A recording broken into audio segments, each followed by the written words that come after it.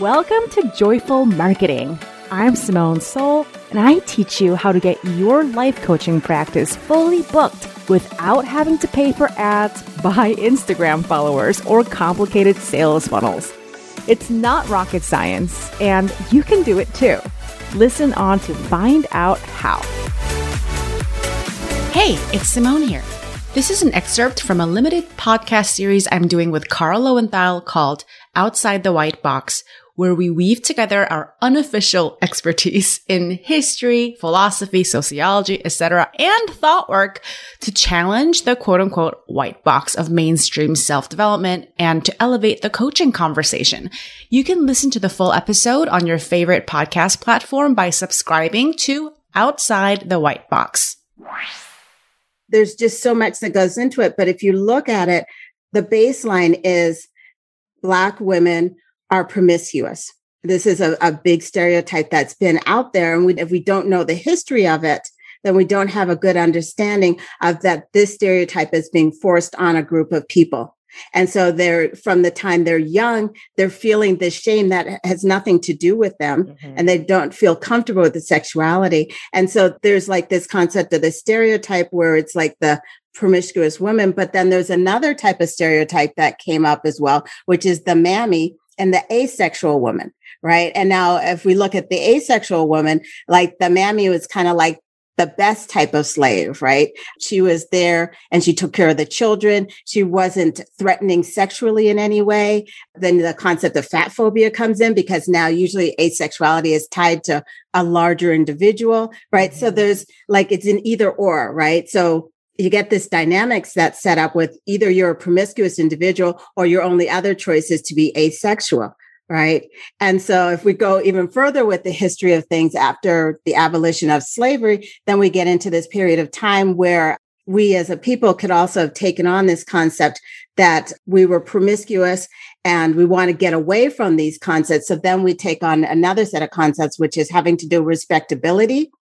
And we get to this place where we have to be Black woman is not necessarily allowed to own her sexuality because for the good of the whole race, we have to be respectable. We have to kind of shun and stay away from our sexuality. So then we get this other that's come up to the present. In some ways, religion is also like, if we're hiding in the church as well to keep that respectability and to have that respectability, then we're at this place as well where we don't really have a choice. Like, are we just promiscuous? Are we asexual? Are we repressed and, respectable? Like, what kind of choices are those, right? Yeah. And all of those are things that are placed upon a Black woman. Like, it's almost like, okay, here are your three choices, right?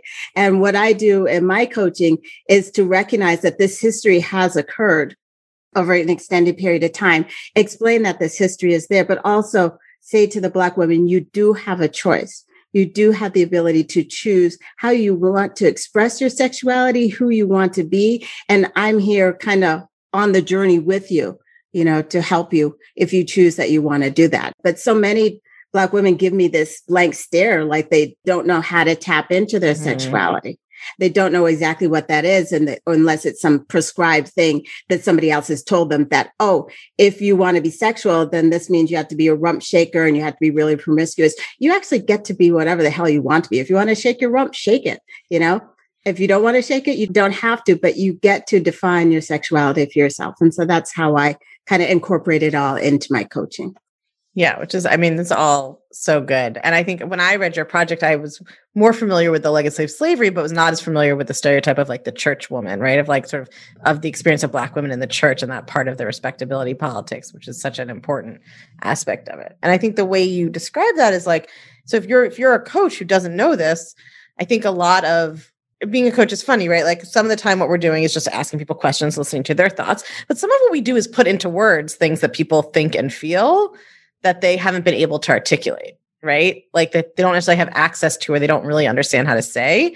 And like when you understand that history, you're in a very different position towards a client, being able to say like, well, it might be this. Does this sound familiar? Like, do you feel like this? Is that right? By getting the blank stare, because these are the only 3 options you've heard, here's where that comes from. Like, it's not just you, right?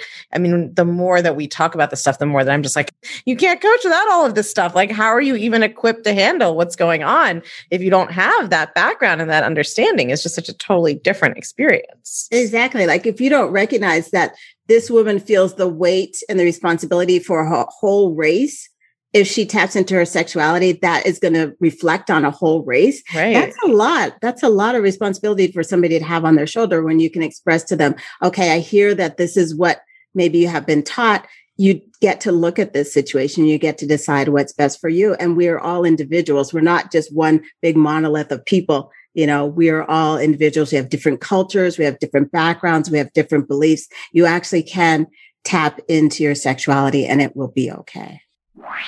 Hey, if you want to enrich your self-coaching, better serve your clients, and gain a bigger field of vision around the whole human experience, subscribe to the Outside the White Box podcast.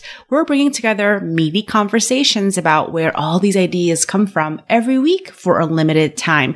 You can find the Outside the White Box podcast anywhere you listen to podcasts, and I'll see you later this week for a regularly scheduled Joyful Marketing podcast programming. Hey, if you want a shot of fresh inspiration and actionable tips to improve your marketing every single week in your inbox, you better get on my email list. Sign up to receive my free ebook called 20 Unsolicited Copy Tips. It's been known to get people to come out of the woodwork and ask to work with you. So get on that, link in the show notes, and I'll see you in your inbox next time.